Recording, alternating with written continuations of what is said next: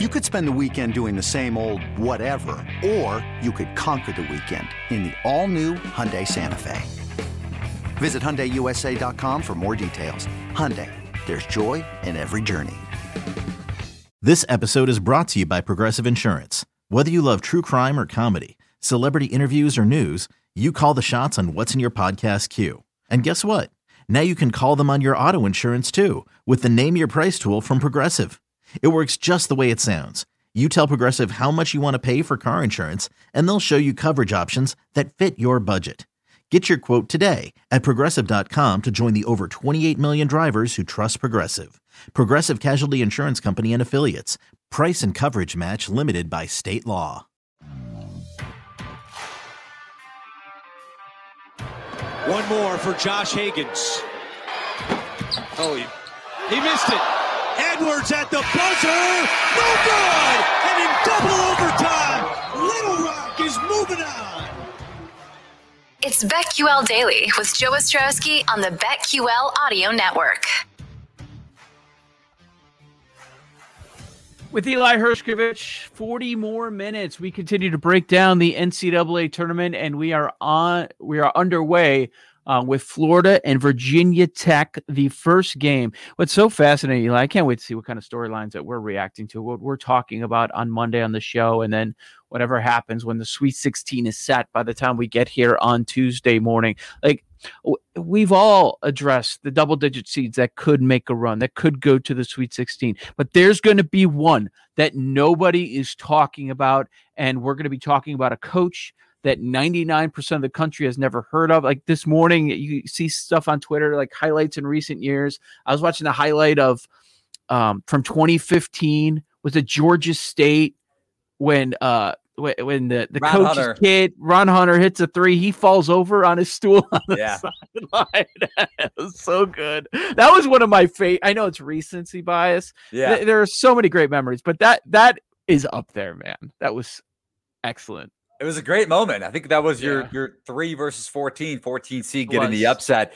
The highlight coming in, I know it wasn't. I don't think Arkansas Little Rock got to the Sweet 16, but they did win that game against Purdue in the round of 64, and that was Chris Beard. That was before Chris Beard got to Texas Tech, and Little Rock played such aggressive defense, on-ball defense, hit some huge shots down the stretch, came back. There was no Chris Beard falling over on a stool, but it was still a great game and a great upset.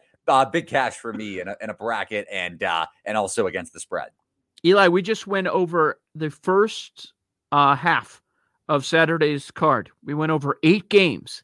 Officially, I know there's some you said you're waiting on a better number. You're just waiting for it to move a half point, and you're hopeful that that's going to go down for you. Do you have any official bets that you like in the first half that we went through already? Yeah, so Santa Barbara is one of my bets for Saturday. Got them at 7.5. Once the line went back up on Tuesday, I believe, when people were reacting to the signing news, or the betting market was reacting to the signing news. So I got Santa Barbara locked in among the games we've already talked about. Okay. We left off with Drake USC, correct? Correct. All right, let's continue. Let's continue. Your boy, Fran McCaffrey, Iowa Hawkeyes, going up against Grand Canyon. What do you think about the Hawkeyes now? Is it still 16 at PointsBet? Because I'm seeing elsewhere that this number has been going down a bit. It is 14.5. 14.5 everywhere. 14.5. Why is Grand Canyon getting so much love? The line's inflated. Iowa could blow them out. If they're on from 3, which you would expect them to be, Grand Canyon's the worst part of their defense, maybe not the worst, maybe a little too strong, but the most susceptible part of their defense is from behind the arc. Iowa could shoot the 3 ball at one of the better clips across college basketball. 13th in the country right now at 38.6% from 3. If Bohannon's on, if Wieskamp is on, Garza 2 in the pick and pop. CJ Frederick, who looks healthy, which was a nice surprise for Iowa down the stretch in the season. Iowa could blow this team out by 16, 17, 20 plus. But if Grand Canyon's defense comes to play, and that's an experienced coach too, in Bryce Drew, the former Valpo coach, Grand Canyon has a pretty solid defense overall. They don't turn you over, but they can rebound. They're not super undersized. So if they try to slow this game down to a snail pace, which they could do, they have one of the slower paced offenses in college basketball. bottom 75 in college basketball and tempo. Iowa could run into some problems, but I'm not going to touch it. I'm not going to fade Iowa here. All right, let's get into the evening games for Saturday. 7-10 matchup, UConn, Maryland. Huskies have been getting a lot of support, I would say, over the last month. Now, Maryland coming out of one of the top two, definitely. Some would say the best conference in the nation. Let's not forget that this Maryland team beat some quality opponents in conference play, like Illinois, Purdue, and Wisconsin. Right.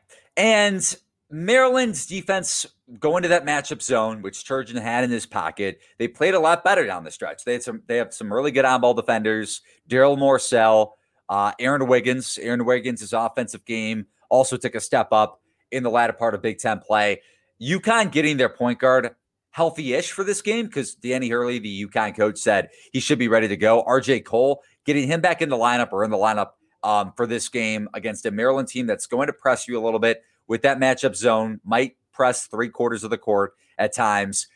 James Bouknight's going to be the best player on the floor. Yes, Morcell is going to match up against him, but I would lean towards UConn here. The line's up to 3.5 at some spots, even though getting that possession might seem valuable to some people with the Terps. UConn should advance to the round of 32. The double-digit dog that everyone is on, the 13 seed Ohio going up against the 4 in Virginia. The line is all the way down to 7 across the board. Opened 8.5. We're down to 7. So much Bobcats love here. We know they can score, and they played Illinois tight very early this season. That was a 2-point game. Great game. Can you advocate betting on Ohio only getting 7? Yes. I think you could still bet Ohio at 7. 7.5 was probably the better bet. Maybe wait if you wait. And there's COVID news today with the Who's. And is it going to go lower? It can't. I can see it going to 6.5. I could see it going to 6.5. Wow. They're going to have one practice there, man. They're going to have one practice in Indy before this game. Yes, they've been prepping for Ohio all week, but they're not used to the court. They're not used to that floor. And the shooting backdrop, Ohio has the matchup advantages with Jason Preston going up against Virginia's point guard, Kihei Clark. They could space the floor as well, and they could speed you up, which is not what Virginia wants to do. The battle for the right to get your tail kicked by Gonzaga in round number 2. You're 8-9, Oklahoma and Missouri. Sooners favored by 1. Do you have a play? Do you have an angle? Davion Harmon being out for Oklahoma. And the line went from, I think it was sitting at Oklahoma -2, -1. The line flipped to Missouri -1, -2.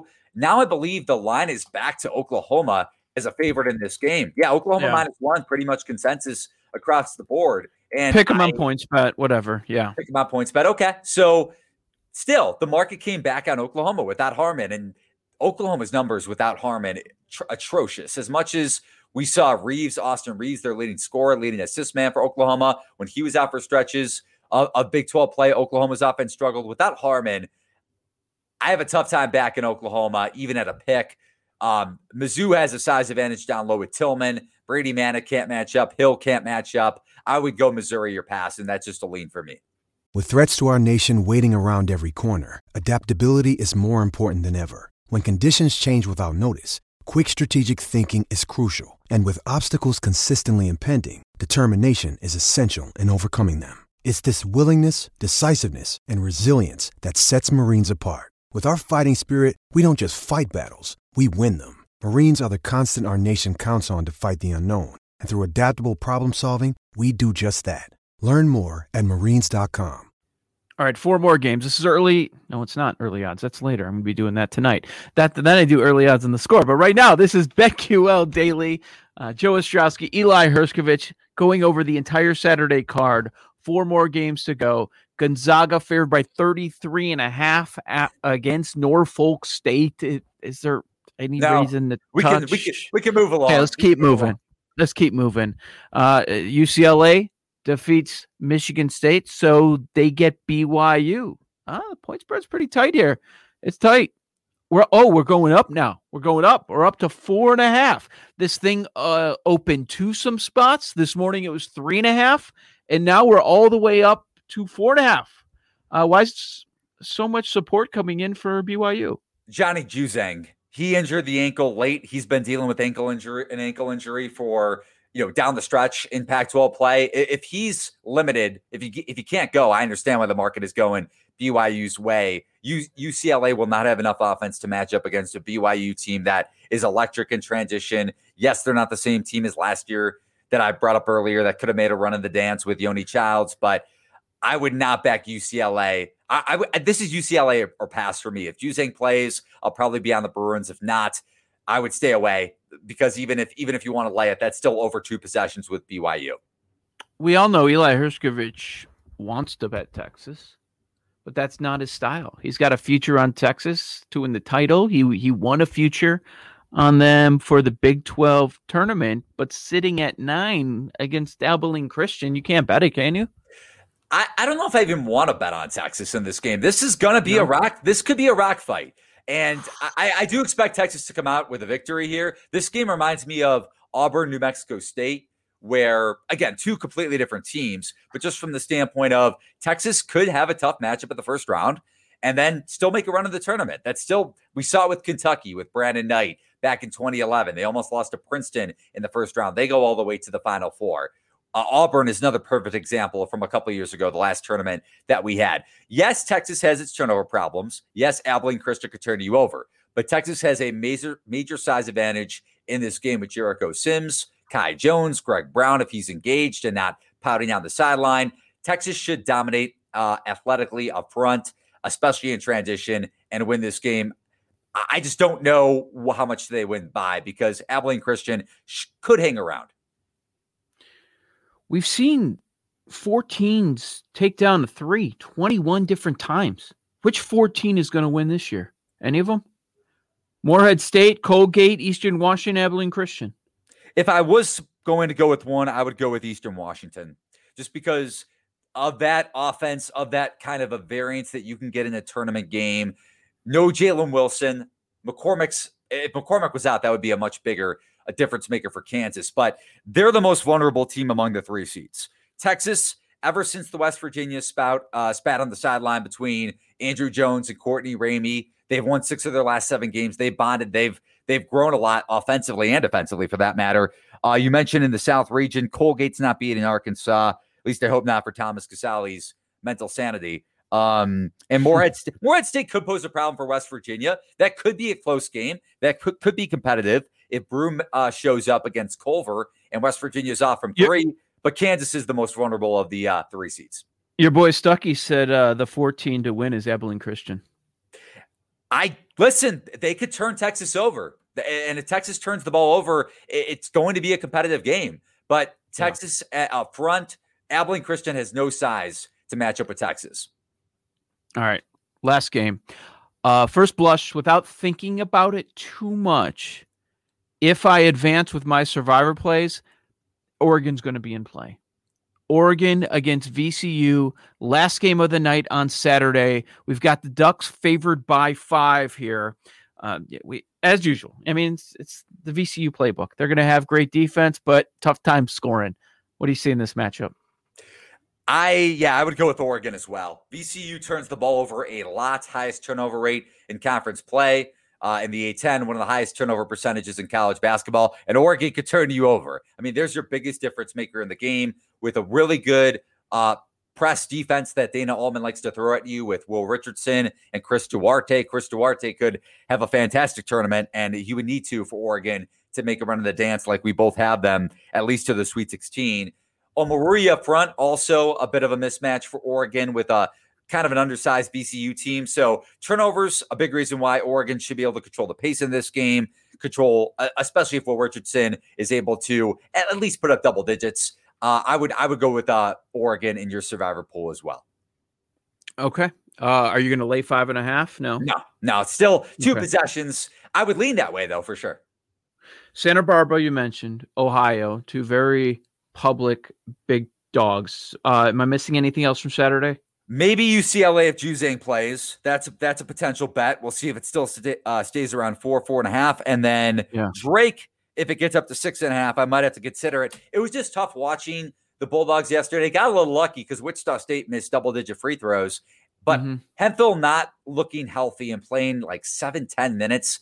I thought the way the reports were coming out was 15-ish minutes, but he was going to be around 90%, 80-90%. He didn't even look the part yesterday because he couldn't really move, especially on the defensive end. So you gave out 4 sides right now with the numbers widely available that you really, really like. A few that you might jump on. We'll see where the line moves. But I'd imagine, okay, let's say you really like 5 sides, like you bet on 5 pregame sides. I'd also imagine that during these games, with the live lines getting more value with some dogs, that you'll probably have at least 5 live bets for the first 2 days of the tournament. I might. Right? I got UCLA at the number that I wanted last night. I got them at 6.5 in the middle part of the second half. So if you want to wait to try to get a favorite at a pick, I'm not saying bet all the favorites when it comes down to a pick, but there's some value to be had betting live. The entire show has been lightning bets. So coming up next, we're going to reveal our Final Four. We did the Sweet 16 earlier in the show. Final Four is next. Joe Ostrowski, Eli Hershkovich. This is BetQL Daily on the BetQL Audio Network.